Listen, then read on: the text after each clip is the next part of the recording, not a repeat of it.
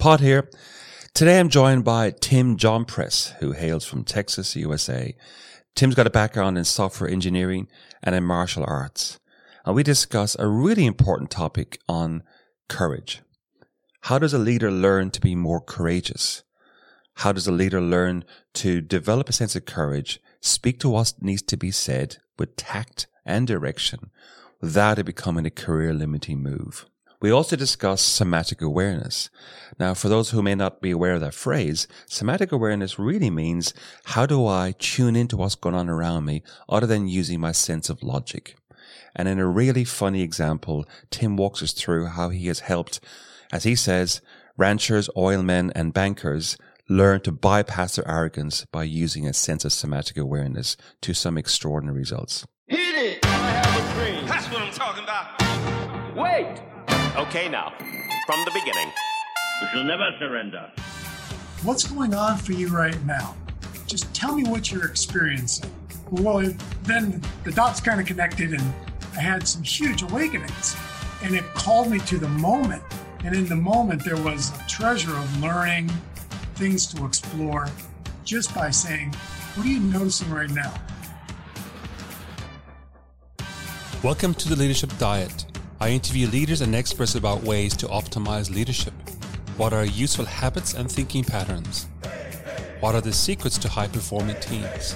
And how do they continue to nurture their effectiveness day after day? In other words, what is their leadership diet?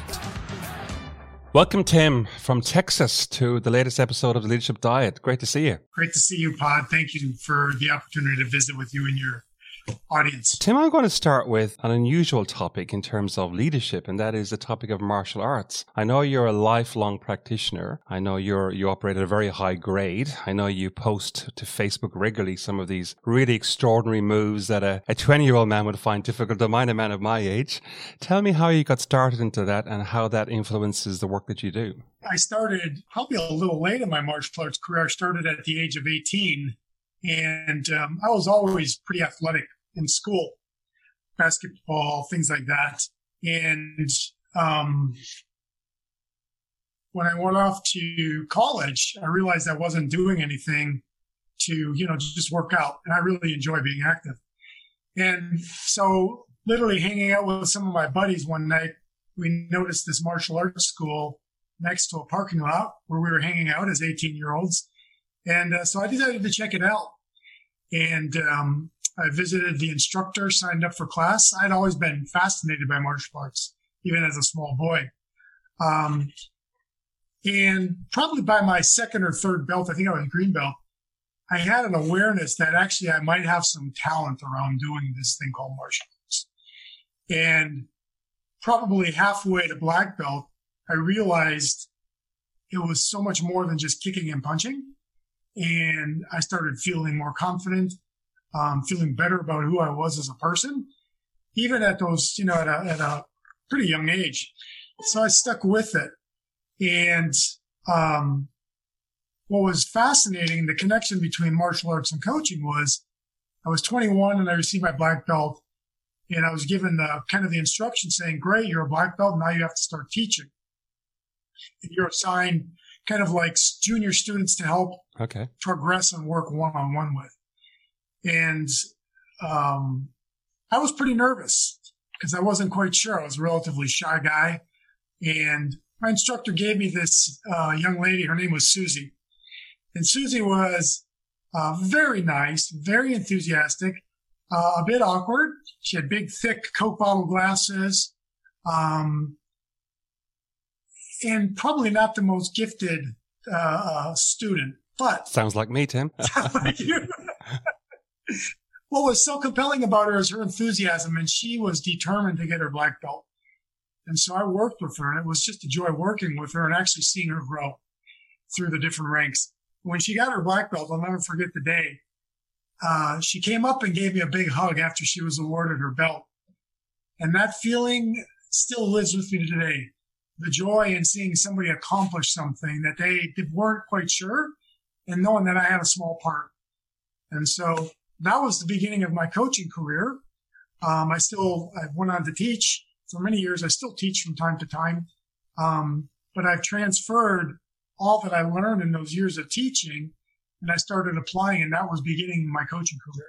And what style or what philosophy of martial arts do you practice? My initial style was Taekwondo, pretty global, pretty popular style of martial arts out of South Korea.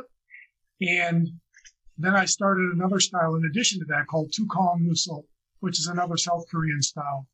The reason I was really drawn to Tukong is it was, I think, a great evolutionary step because it blended mindfulness, meditation, the soft arts of Tai Chi, and more importantly, Master used to call it action philosophy.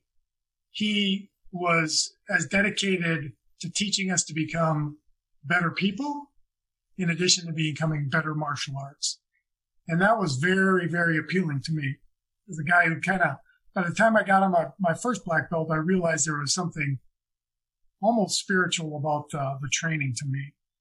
And so as my practice grew and I continued training, I started developing into more of the inner game, as we say, of martial arts, in addition to all the outer game. And it's become literally my religion. It's a way of life and a philosophy of development and learning. And what's fascinating is, having gone through a lot of tough lessons, being able to bring that to clients. And when they say, have you ever been through something like this? Sure, I have. And I've got a few ideas on how we can work through those. I can really understand the notion of the physicality, keeping you fit and healthy and agile, but the philosophy is what drives you as a human being. Yeah, absolutely. And even to this day, people say, what's it like to be, what's the secret to becoming a master? And I said, well, I'll tell you what it's not. It's not about the kicking and the punching. And it's really about the mindfulness, the philosophy, and the consciousness that you put into your practice. Ahead of today, we were chatting ahead of our conversation, and indeed we've had this chat many times in different parts of the world when you and I have met, and that's the notion of somatic development in the sense of knowing your body and sensing your body. And given your background in martial arts, it's no surprise that you are a big believer in somatic awareness. Tell us more about what it is, and I'm really intrigued. You're in Texas, right? That's renowned for oilmen and ranchers. It's not renowned for ballerinas per se, and I say that with a degree of cynicism. But how do you use somatic development in your work? So early on in working with some of the masters, when we would be training, they would ask the question, what are you noticing about your body as you do the different forms or the techniques? How does it feel? What are you noticing about foot position or hand position or even just the stance? And I remember early on, they would have us take stances of strength, big energy, as Master would call it, or playing small. And so I really used that and used my body as almost like a temperature gauge to check in on how I'm doing on the inside, because the body reflects what's going on internally in your focus, attention, your consciousness. The body reflects that. And when you start developing that practice and get a heightened degree of somatic awareness, unexpectedly what I learned is that I was able to start sensing what was going on with people that I was either working with in martial arts, even more so now today in the coaching. There's a connection, and I believe I call it working the unitive field. We're all connected. And when I start observing things within my own form, there's a pretty good chance when I'm working with somebody, I got a sense of what's going on for them. And so I've really probably leveraged that to a great degree in just being able to connect with people. And then most powerfully is being able to start teaching some of that somatic awareness to my clients. One of my early coaches, he had this really great question, and nobody ever asked me. He goes, what's going on for you right now? Just tell me what you're experiencing. Well, then the dots kind of connected, and I had some huge awakenings, and it called me to the moment. And in the moment, there was a treasure of learning, things to explore, just by saying, what are you noticing right now? Whether it's a group, an audience, or yourself. Getting them to just stop running the monkey mind and drop into their form and pay attention. For many people, it's surprising to me how little they do that. But when you get them to go inward, the amazing amount of new possibilities or perspective that becomes available to them. Let's just maybe double down there a little bit, because what you said could be perceived as being, on one hand, relatively flippant, on the other hand, very profound. And having done the work that you do, I know it's more towards the profound side of that equation. What did you notice when you're in a room with folks who may not be aware of mindfulness, or may not practice that, or may be less used to stopping to pause and notice what's in their body, and then out of the blue, in comes Tim JohnPress. He's in the room and says, "What do you notice now? What are you noticing in your body?" What's the reaction you find with that? In every group, there's always what I call one or two people that are looking at you very, very skeptically. And what I find for the most part, people want to participate. People want to have some kind of success, whether they believe in me or not. So what I learned is I sense that, and I immediately can tune into the people that are all in, or the people that might be giving me a bit of a critical eye. The way I translate it, particularly with professionals, is saying, speaking into their hearing, asking them, okay, let's just think about this. You don't have to buy into mindfulness.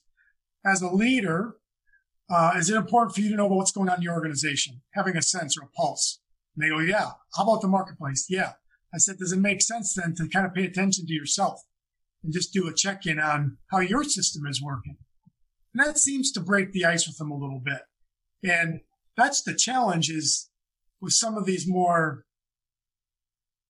touchy-feely concepts, mindfulness, consciousness, you got to be able to make it meaningful and accessible to somebody who's never done anything like that, or who may, not even believe in things like that. And you just got to find a way to connect the dots for them.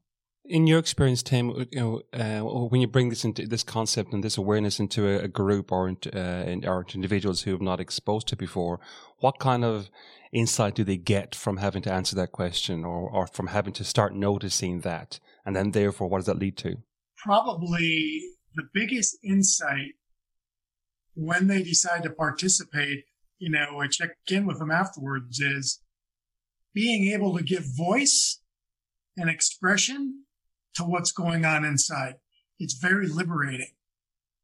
And when they can do that with peers or even in a coaching session, they now have a more grasp on something they didn't have any grasp or awareness of. So it's a pretty liberating moment for most people. I'm not saying it's easy, but what they find is like, wow, I didn't even know all that was going on inside of me. And now I can start to see how that's impacting how I'm showing up, or what the types of practices or things that I'm doing as a leader or in my work. So it's a very liberating moment, and it empowers them to say, okay, there's something to this. And here are some specific actionable things that we can do to shift, to keep you in a better place, to be more effective as a leader. I had a very similar experience a couple of years ago now, where I was working with one chief executive, and like you, I started using that question, what are you noticing? Where in your body is it? Can you give it a name, or etc.? And initially it was received with a fair degree of skepticism, I have to say, and maybe I wasn't as artful as you in how I introduced it. But over time, this particular lady developed a real sense of what was going on for herself, to the degree that she then started sensing what was going on into the room far more than she'd ever noticed before. Started sensing where people were buying into or not buying into the conversation, and where the concerns were, and was even at one stage able to pinpoint the exact concerns people were having before anyone had ever articulated it, which made her, in the eyes of everybody else, extraordinarily in tune with them, and therefore, in their eyes, very authentic. Now, authentic was the wrong word. She was just in tune, right? She was just listening to what's going on. But it made her far more able to lead change and to sense change and to have the conversation that needed to be had. So you brought up a great point. When people get a sense of the leader tuning in, what's that experience on them? They care. They're having empathy. They understand. They can see me. What happens to me? I'm more receptive to that leader. My trust level goes up a little bit more. It's fascinating how that works.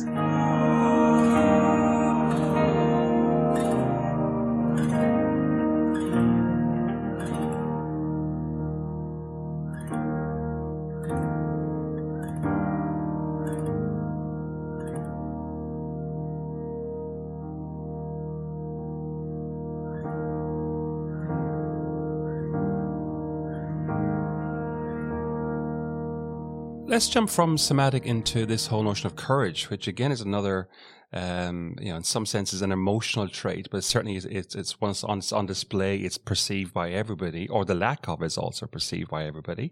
I know in your own career, you're noted for being someone who stands with courage in yourself, and therefore you bring that to the conversation.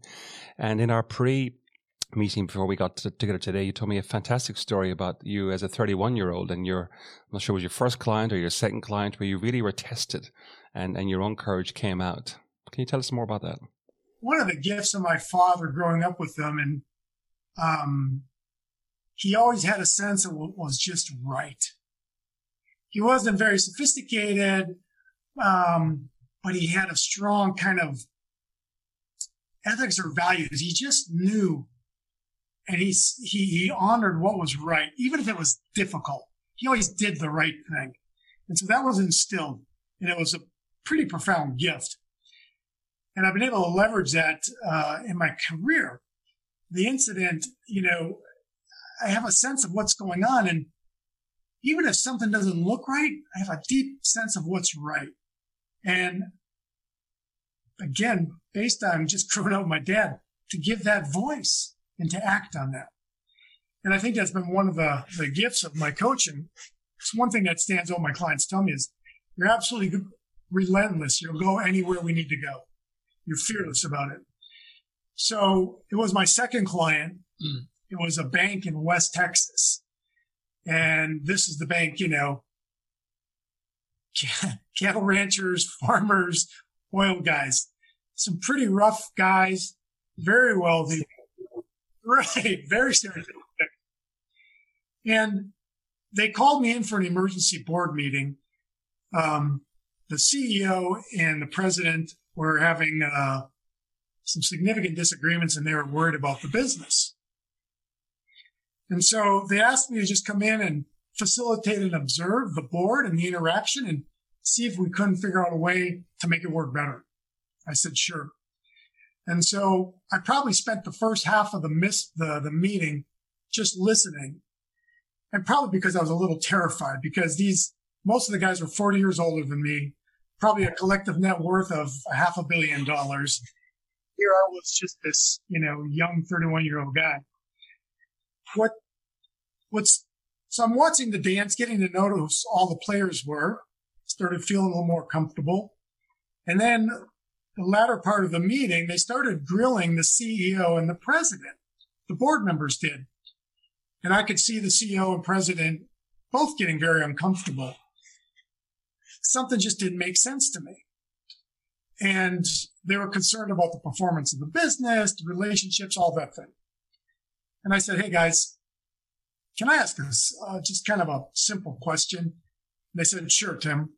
I said, I know I'm only 31 years old, and I don't have a lot of business experience, but is it true? Isn't it the job of the board to support, guide the president and the CEO?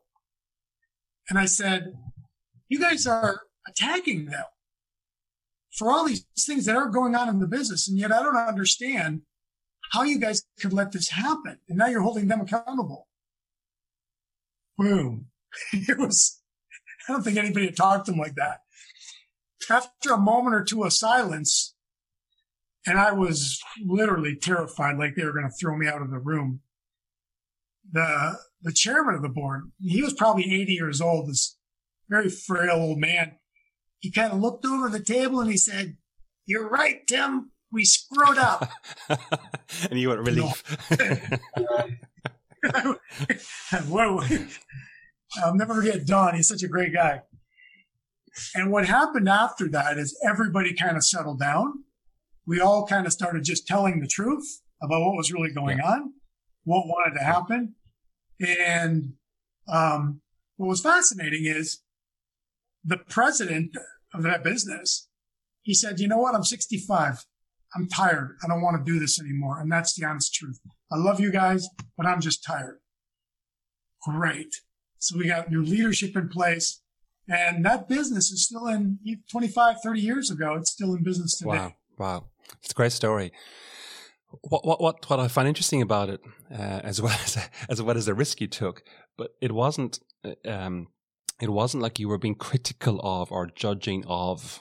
You were noticing what was going on, and you rather artfully pointed out, "Here's what I'm observing," and then you asked a question. And I think it's really important, that technique to use, because as you and I both know, there's a thin line between being courageously authentic or just courageous and being critical. And the difference is the artful way you do it. How do you help leaders develop their own sense of courage or their own sense of speaking out? Because it is one of the derailers to great leadership, is the ability to artfully speak out what needs to be said. So how do you help leaders develop that? Well, there's a lot of things that we do, but I would say initially up front is, as the coach, I have to be willing to model courageous authenticity with the leader.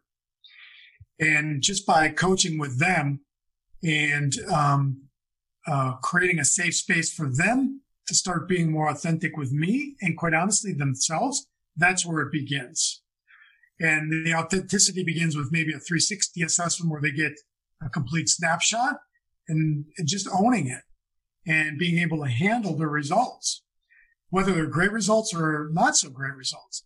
So that's where it starts. And it creates a kind of a bubble of safety for them in the coaching relationship.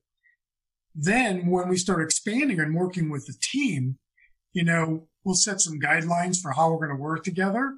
And then I can actually work with the leader and their team members, drawing people out, or just creating even a safer container for more of the courageous and authentic and honest conversations to happen. And then coaching and guiding people. Again, it's teaching and then modeling the way, even in some of those meetings.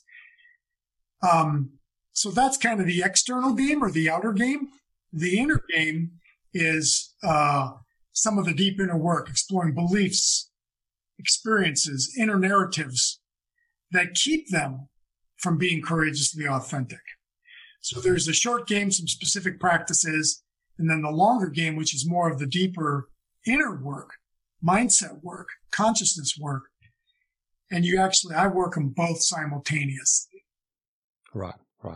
So it feels like you're giving them some techniques to get some early wins or to fake it till you make it type thing. And then the same token, let's do the deep work so you don't revert backwards later on. You actually set in a whole foundation for growth and courageous growth. That's exactly right. It really does work hand in hand. But again, busy professionals, they want to see some results. They need to see something that can work right away. So you've got to be able to give them that. I found them in my own career, specifically talking about courage now, because it is one of those traits that is contagious when it works really well, and it's really obvious when it's absent. I found that some of the beliefs that you refer to can be as simple as they won't like me if I stand out, or they want me to fit in, therefore I dare not do this, or in some cases, which is obviously a reality, my career might be at risk if I voice this. How have you found those belief patterns or similar belief patterns to be true? And then how do you help someone to reformat some belief patterns in that space? Yeah. So there's probably what I call the top 3 or 4, 3, 5 common patterns. The biggest one is I'm not good enough. The second one is I don't fit in or I don't belong here. And the third big one with professionals, and this is a big one. I'm afraid people will find out that I might not know what I'm doing. I'm a fraud, right? I'm in the imposter syndrome. So through some of the work that I use in my 8K coaching process, we get down to whatever those core beliefs are. And then using a very simple technique from NLP, neuro-linguistic programming, I just do very simple reframing and anchoring. So the first thing I do before we get to the framing and re-anchoring is, as an adult, can you absolutely 100% all the time know you're not good enough? Yes or no? Is that true? Well, when they think about it, no. Great. So just by asking that question, is it always true? I'm not good enough, competent, I'm an imposter, blah, blah, blah. What that does, it unhooks them from the grab of that deep belief. Then I ask them to just say, what is the 100%? What is another truth that you know that is the opposite of this one? I'm not good enough might become, I'm pretty amazing. Great. And then I'll ask them, can you give me one real life experience where you had a moment and you knew you were amazing? Personally, professionally, it doesn't matter. Even if it's just a second where you had a sense of being amazing. And I'll have them just start telling me the stories. And then I might be doing little things like anchoring it or making a noise, or have them take a deep breath and say, just sit in that and soak in that for a minute. And depending upon what I'm sensing with the client, I may only have to do 2 or 3, or I may have to do 20, to the point where they go, this is ridiculous. And they start laughing. When they start having some humor about it, that's when I know we've kind of shifted something inside. Well, we haven't. We did shift something inside. And it's that moment of liberation. So disconnecting, is it true? Yes or no? All the time. Give me an example of something completely opposite, and then give me a real life experience. Now I could do that in 5 to 10 minutes.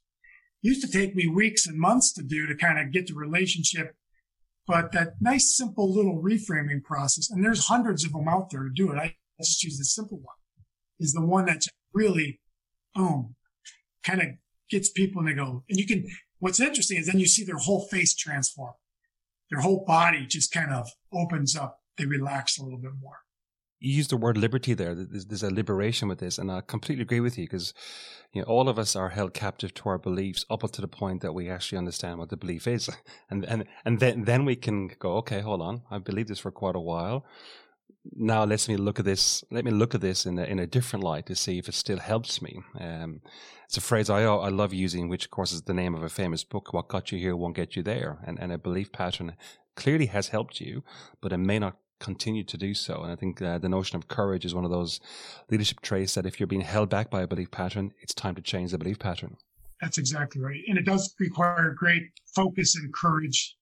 And to do that deeper work as a coach, you've got to be able to have the courage and the presence to be able to stand toe to toe with these people and just hold the space. And I learned it from early on, from fighting in the ring, just to be able to stay centered and calm and strong. And it just kind of but with practice, any coach can learn this. The only thing we have to fear is fear itself. We hope you're enjoying this episode of The Leadership Diet. Feel free to hit the subscribe button on whatever podcast player you are listening to this on. Reviews on iTunes and Spotify are greatly appreciated. The whole notion of the world we're in right now, we're in a really interesting, strange time. We're recording this in August 2020. What are you noticing in your own career with the teams that you're working with in terms of the kind of help that they need, the kind of overwhelms that they might be in or not in, and then therefore what are you doing to help them? What I am completely still amazed at is, when you're in business and working, we're always focused on solving problems. We're always in this fixing, solving, creating, designing, which is great and necessary. But if we don't take a break for a moment to celebrate and anchor the things that we've done well, it's just like we're continually beating the dog. The dog's never going to thrive. And I would say a big piece of my work with teams is getting to them to just take ownership and appreciation for what they've done that's worked well. And giving that a little bit of time to breathe, not just with me, but with themselves as a team. So the celebrating of the successes. Imagine a football team if we didn't have any chances to celebrate, or any kind of team, or to even acknowledge a win. Not very motivating. So that's probably the biggest one, where I spend extra time making sure that I'm building them up so we can have the energy and motivation to go tackle these big, hairy things that we've got to do. Second piece of the teams is always it's being able to bring voice to what's really in your heart. And a lot of people have the ability to do that, but the space the team awareness or the team container, whatever you want to call it, there's a perception it's not safe, it's risky to be able to speak openly and honestly. And the challenge with that in today's market is things are moving so fast and the complexity is so extreme. And now with COVID, we're doing everything virtually. We can't afford to not be speaking completely authentically and honestly with, as long as our intentions are noble and honorable and valuable. We can't afford to not do that because there's just so much at stake and it's so moving so fast and so quickly and rapidly. So as a coach with a team, we can become an accelerant and just clear the air so that they can just start getting down to things that are most important that'll drive themselves and the business forward. Those are probably the two biggest things. And are you finding you're spending more frequent time or less frequent time, or is there any specific thing you're doing with your individual chief exec level leaders to help them manage their sense of stress or overwhelm? Because I'm imagining Texas is no different than anywhere else in the world where there's a lot happening with little information to help guide people going forward. Yeah, so all my individual clients, I do more frequent touch bases than we did. And I'm getting more on the spot calls saying, hey, how do you do this? Or what do you think? Or what is everybody else doing? Communication, messaging. Do we let people in, come back to work? Do we keep them all at home? Do we do a hybrid? Nobody really knows because they're figuring this out. So my coaching with them has been more frequent communication, and probably advocating a position more frequently than I would do in coaching. As we talked about earlier, when you've got a pandemic, asking them what they think they should do may not be the most effective coaching. Okay, here's what you need to do. 1, 2, 3, and kind of give them an average, and we can work through this plan together. So helping them kind of think quick, think fast, think strategically. How do we get the communications? How do we get the workplace virtual? A lot of conversations around that. So that's immediately just how do we keep the business going, right? Then once we've put those plans in place, more frequent touches on what are you doing to take care of yourself? What are you doing to keep your culture alive now that we're not all dancing with each other in the office or interacting or meeting with colleagues? And we've had to implement some different things, whether it's virtual happy hours or just increased communication and updates, which has actually been really, really good because people are getting more information. They've got a closer sense of the pulse of what's going on, which is allaying their fears and worries and concerns. The third thing, and I had to do this with a large tech executive, he's like, I don't know what to do. There's so much. And I said, you just need to keep holding the vision of what's possible. People are scared. People are afraid. People are worried. You got to keep acknowledging what is and keep encouraging and saying, listen, this is where we're going. We're still on plan. We're still on course. This is what we need you to do to step up. You got to show up just in a way of confidence because we're not getting that from anywhere else with that kind of conviction and resolution. That's probably the biggest thing that my coaching has been for leaders.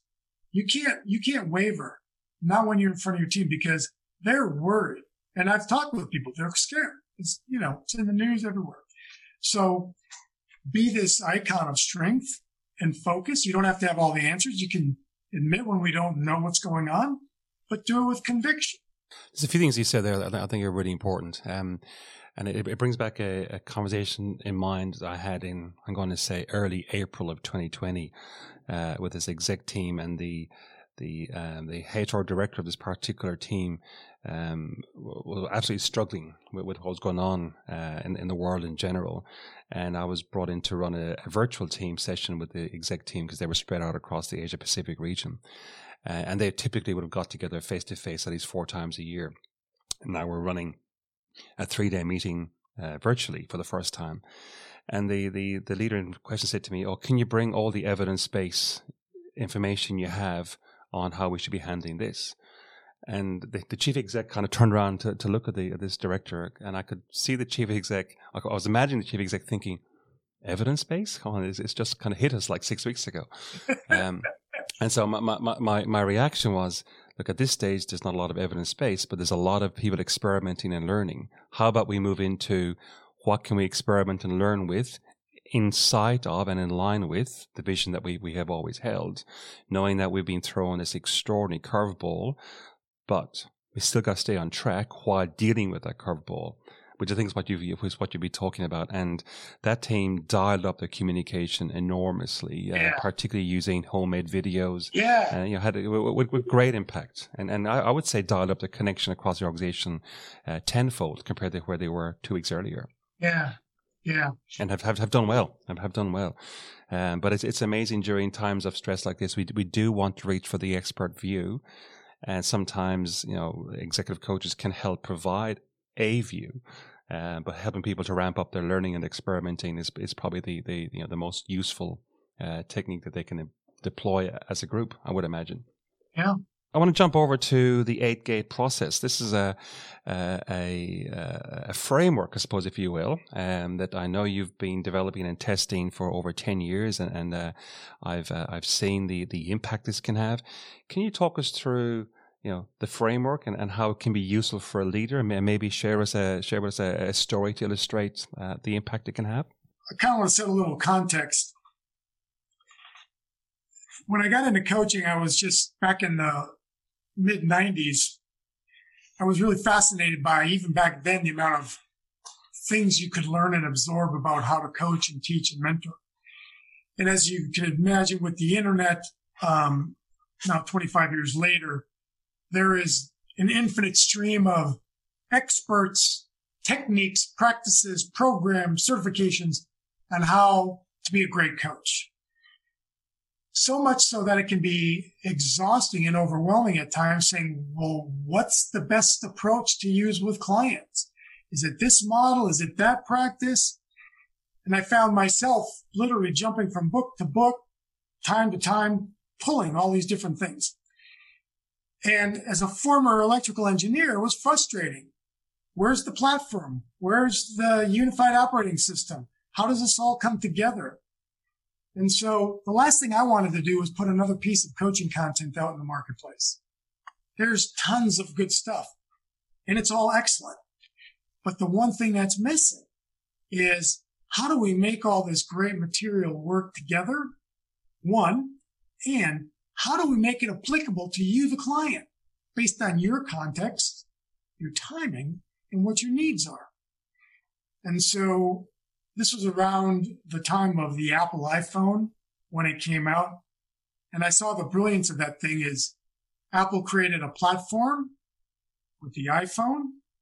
And then subsequently, they opened up the operating system to create cuts. So anybody could make any custom application they could dream of, and it would work beautifully on this platform. And it got me thinking, where's the unifying platform and operating system for coaching? There's tons of great models, but it's still a bit fragmented. And so it got me thinking, how can I honor everything that's out there, make it comprehensive and complete, and make it completely scalable, agile, as necessary to meet the needs of my client? Because bottom line, it's what does the client need most in that moment? And how can I deliver the most impact and value in the shortest amount of time? So I worked with this thing, started tinkering with it, locked it in about 10 years ago, and have been testing it with my wife, my partner. And it works as beautifully as in coaching as the iPhone. So we initially began our work with the 8 Gates, helping to unpack 360 assessments. And again, it was very much driven by the customer's needs. They said, okay, Tim, here are my results. What do I have to do to change? I don't need theory. I don't need to know the tool. I get it. And I said, well, there's a short game and a long game, and we're going to take you through both. So we developed this process to really help unpack a leader's specific results. What are they doing to create these current level results?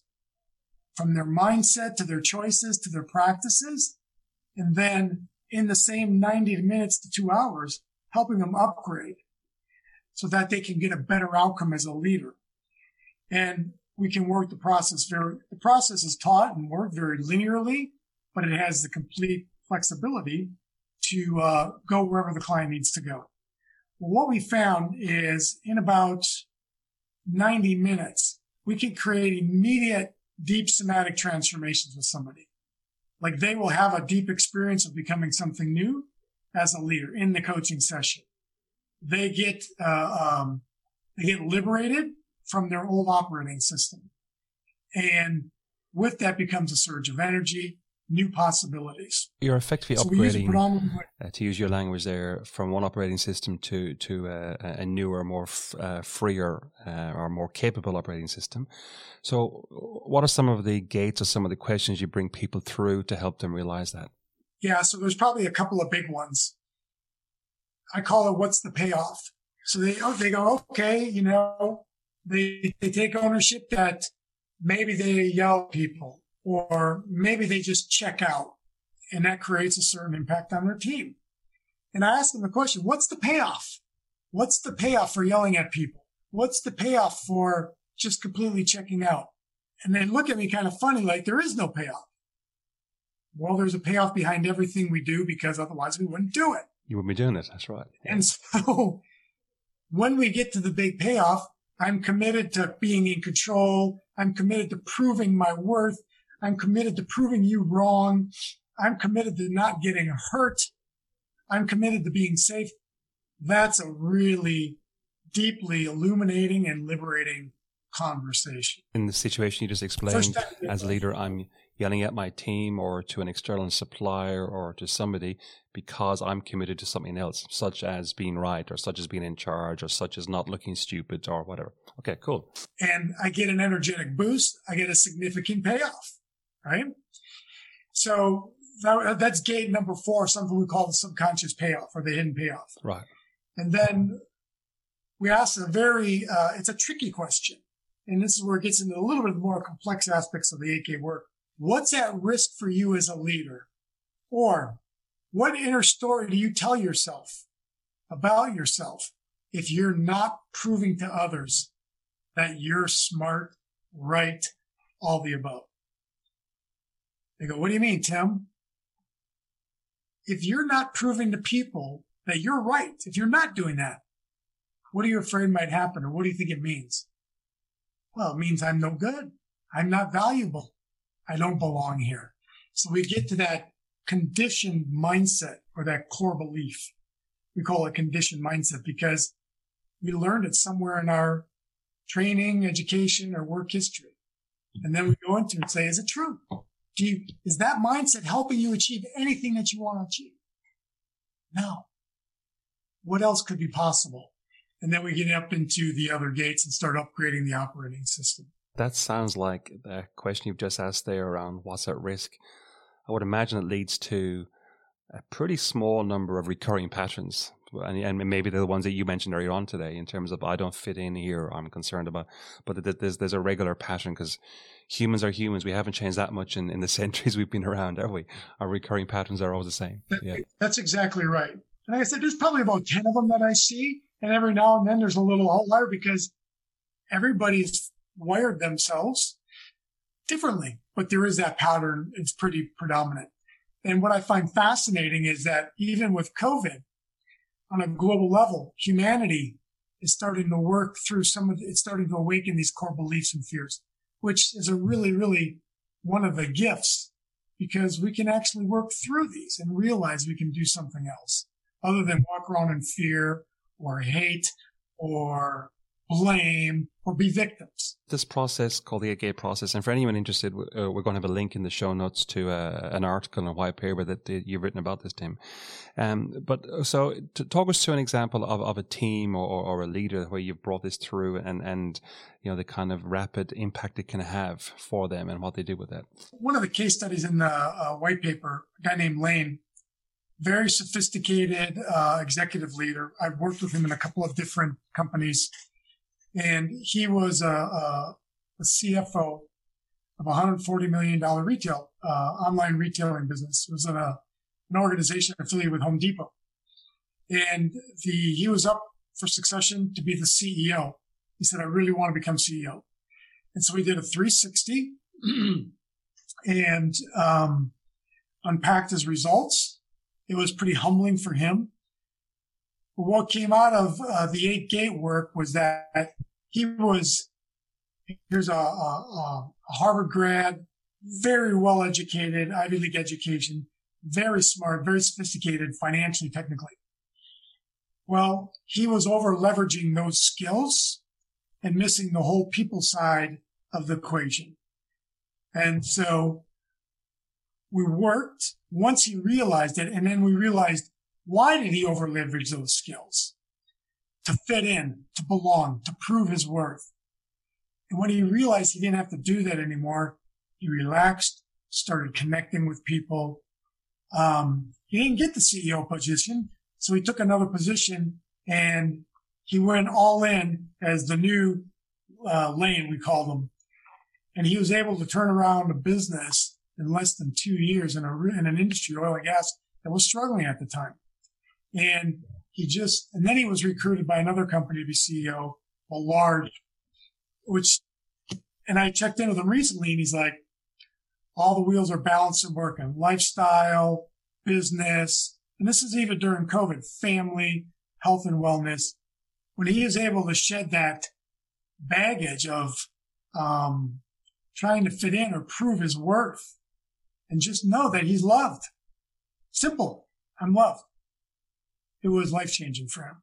How often have we seen in our respective careers, a leader, or indeed, ourselves maybe, where we've strived so hard for a particular outcome, and somewhere along the way, someone has said to us, let go of that striving and just relax into serving the people who need to be served.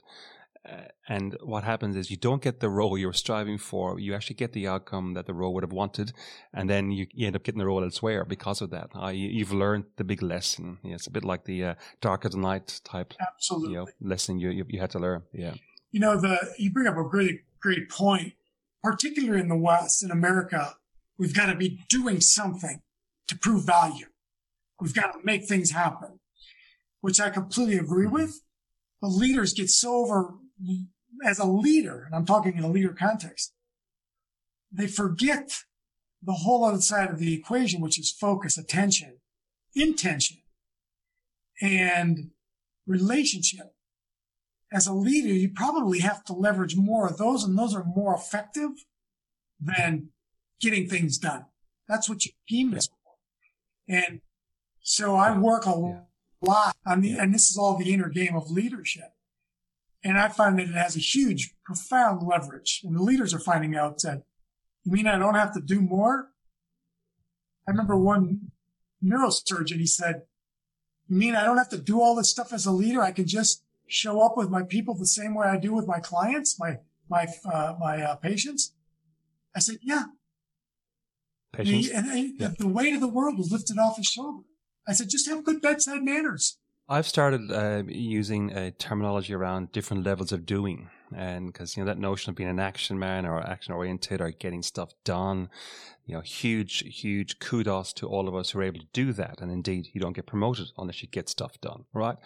But to your point, if that's all you're focusing on, you I need to be doing stuff. How do you reframe doing? And I think there's a different types of doing as you get more senior, and certainly, leaning away from always being busy and leaning into what's the conversations I need to be having with people I'm not having. It's a different type of doing, and it liberates. And the amount of execs I've met over the years and helped to figure out what kind of doing is needed for this new role that's different from what I've done before. It just liberates and allows expansion. So to that point, in the 8-gate process, based on who I am and where my business is at, or where I'm at a leader, we can get really dialed into specific to what level of doing that leader needs to be doing. And it's going to be different for him than her or somebody else. That's the beauty of that process, is that it helps when you run a leader through it, you can get so granular and specific based on their context, needs, development. And they have a runway to completely continue to scale from there. And they get this blueprint, this specific blueprint, not theory, not models, not 5 keys, a specific blueprint for me. Said, this is what I need to do and not do. I've read your white paper. I've used it on myself, and I can attest to the wisdom that's inherent within the framework. So anybody who wants to learn more, the links are in our show notes for Tim's white paper on his 8-gate process. Tim, we're coming to the end, but I want to come to maybe a profound question. I'm not sure, but I know it comes back to something you and I talked about recently. And this notion of, in the world that we're in today, it is changing. People are asking big questions. The world is asking big questions. And you and I posed a question to each other around, what is it requiring of us as coaches in terms of, what are we being called to do now that the world is asking of folks. And as you and I were chatting about that notion as to what are we being called to do, you're sharing with me a story where you asked almost the exact same question of a tech executive in light of some of the social changes in America with Black Lives Matters, etc. Do you want to share that and the notion of when you ask someone a powerful question of what are you being called to do, it opens up opportunities that they may not have even thought about? Yeah, and this was again one of those. It's probably one of the riskiest moves I've ever made as a coach in this session. So this was in the midst of the pandemic about a month ago, I guess it was in June. And got on the Zoom chat with this particular leader and runs a large global organization in the tech space. That's all I'm really at liberty to say. And he said, Tim, how do we manage our people through this? What are you seeing? Not only just COVID, but the whole race and diversity conversation. He said, I'm in a place where I can actually do something about it, and I'm not sure how to go about driving change through the position that I'm in. And I was like, wow, I really admire your willingness to take on and actually do something with this. And they said, well, here's the things we're doing. Systems, hiring processes, structures, things like that. Even little things right down to how they wear their badges. And I said, I think those are great. But if I may be candid, I said, it's not I think you should do them, but I don't think it's enough. And he sat back and he said, what do you mean? And I said, listen, you've got all these talking heads on TV and talking heads and leaders.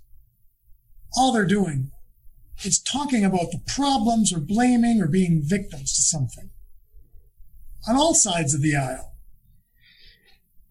I said, if I could just hear somebody stand up and say, this is where we're going. This is what we want to see. This is what we're committed to helping build. I said, I would write a check. I'd get on a plane. I'd do whatever I had to do to work with that leader. And I said, so here's my suggestion if you're open. And he goes, I'm listening. I said, what I would like to see from you first and foremost, in addition to all those kind of tactical things and important things, I'd like to see you come up with an MLK I Have a Dream speech.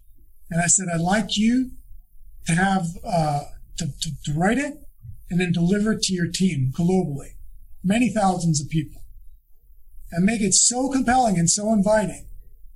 But I want to know what you want to see happen and what you can do to help make that happen. And this was all around uniting, respect, racial equality, honoring the diversity. I said, just give us a really great vision of what you want us to see and what you can do to support us in doing that. And he sat back in his chair and he said, wow. So I'm still going to follow up with him probably in a few weeks and see how it goes. But this is an organization that can actually do something about it. And, it's the same message I'm giving to a lot of my other leaders is, yes, let's take care of our people. But where do you want to go and what do you want to become? What do you want to do? And beyond just making money and having a great business, give me something greater.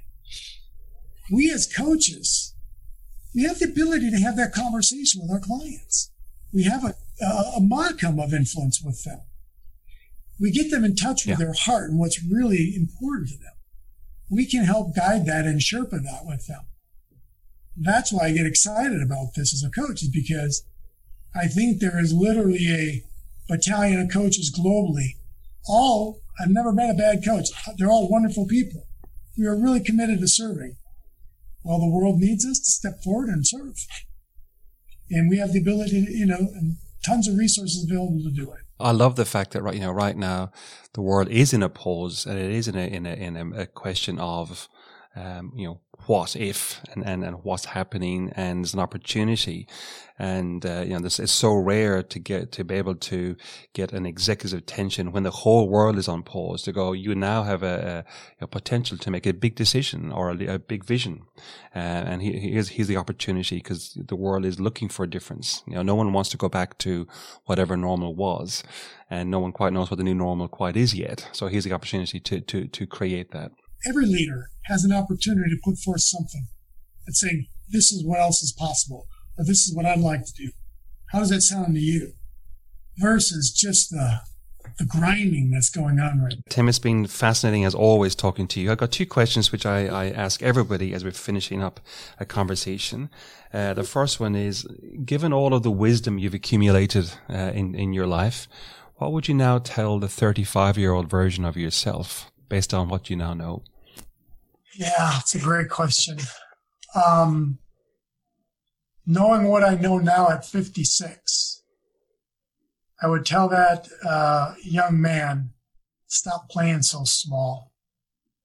It's all there. You can do it. It's available. But you got to be willing to play a bigger game and put yourself out there to play a bigger game. So stop playing so small. That's right. One. And last question is, I'm a music man. What's your favorite band or your favorite song? So you'll love this, coming from Australia. And I get a lot of grief about this. My favorite rock star is Rick Springfield. I feel like I grew up with the guy back in high school, listening to Jesse's Girl and listening to his music, and, from kind of a teeny bopper to where he's matured to even where, he was on the spiritual quest and still is, and he still has his youthfulness about him. It's just, I feel like I've been on this journey with him through his music. And I guess the favorite song, it's meaningful and it's powerful. It's Affair of the Heart. Well, you're a man full of heart, Tim. Always a pleasure to connect with you. Always a pleasure to visit and have a chat. Appreciate your time this morning. And where can people find you? What websites can people find you on when they want to look up what you do? JohnPress.com. That's my wife and my partner, our website. And then we've also just joined forces with a few other consultants in the Washington, D.C. area called longwavepartners.com. And if you want to email me directly, just email tim@johnpress.com. Thank you so much. Thank you, everybody, for listening. Thank you for listening to another episode of The Leadership Diet. We hope you enjoyed it. Head over to theleadershipdiet.com, where you can subscribe to the podcast, to our blog, retrieve a whole range of resources that we talk about in each episode. And if you are visual, a bit like myself, there are a range of videos sitting in our YouTube channel that you might find helpful. If you're enjoying all this, a review on iTunes or Spotify would be much appreciated. See you next time.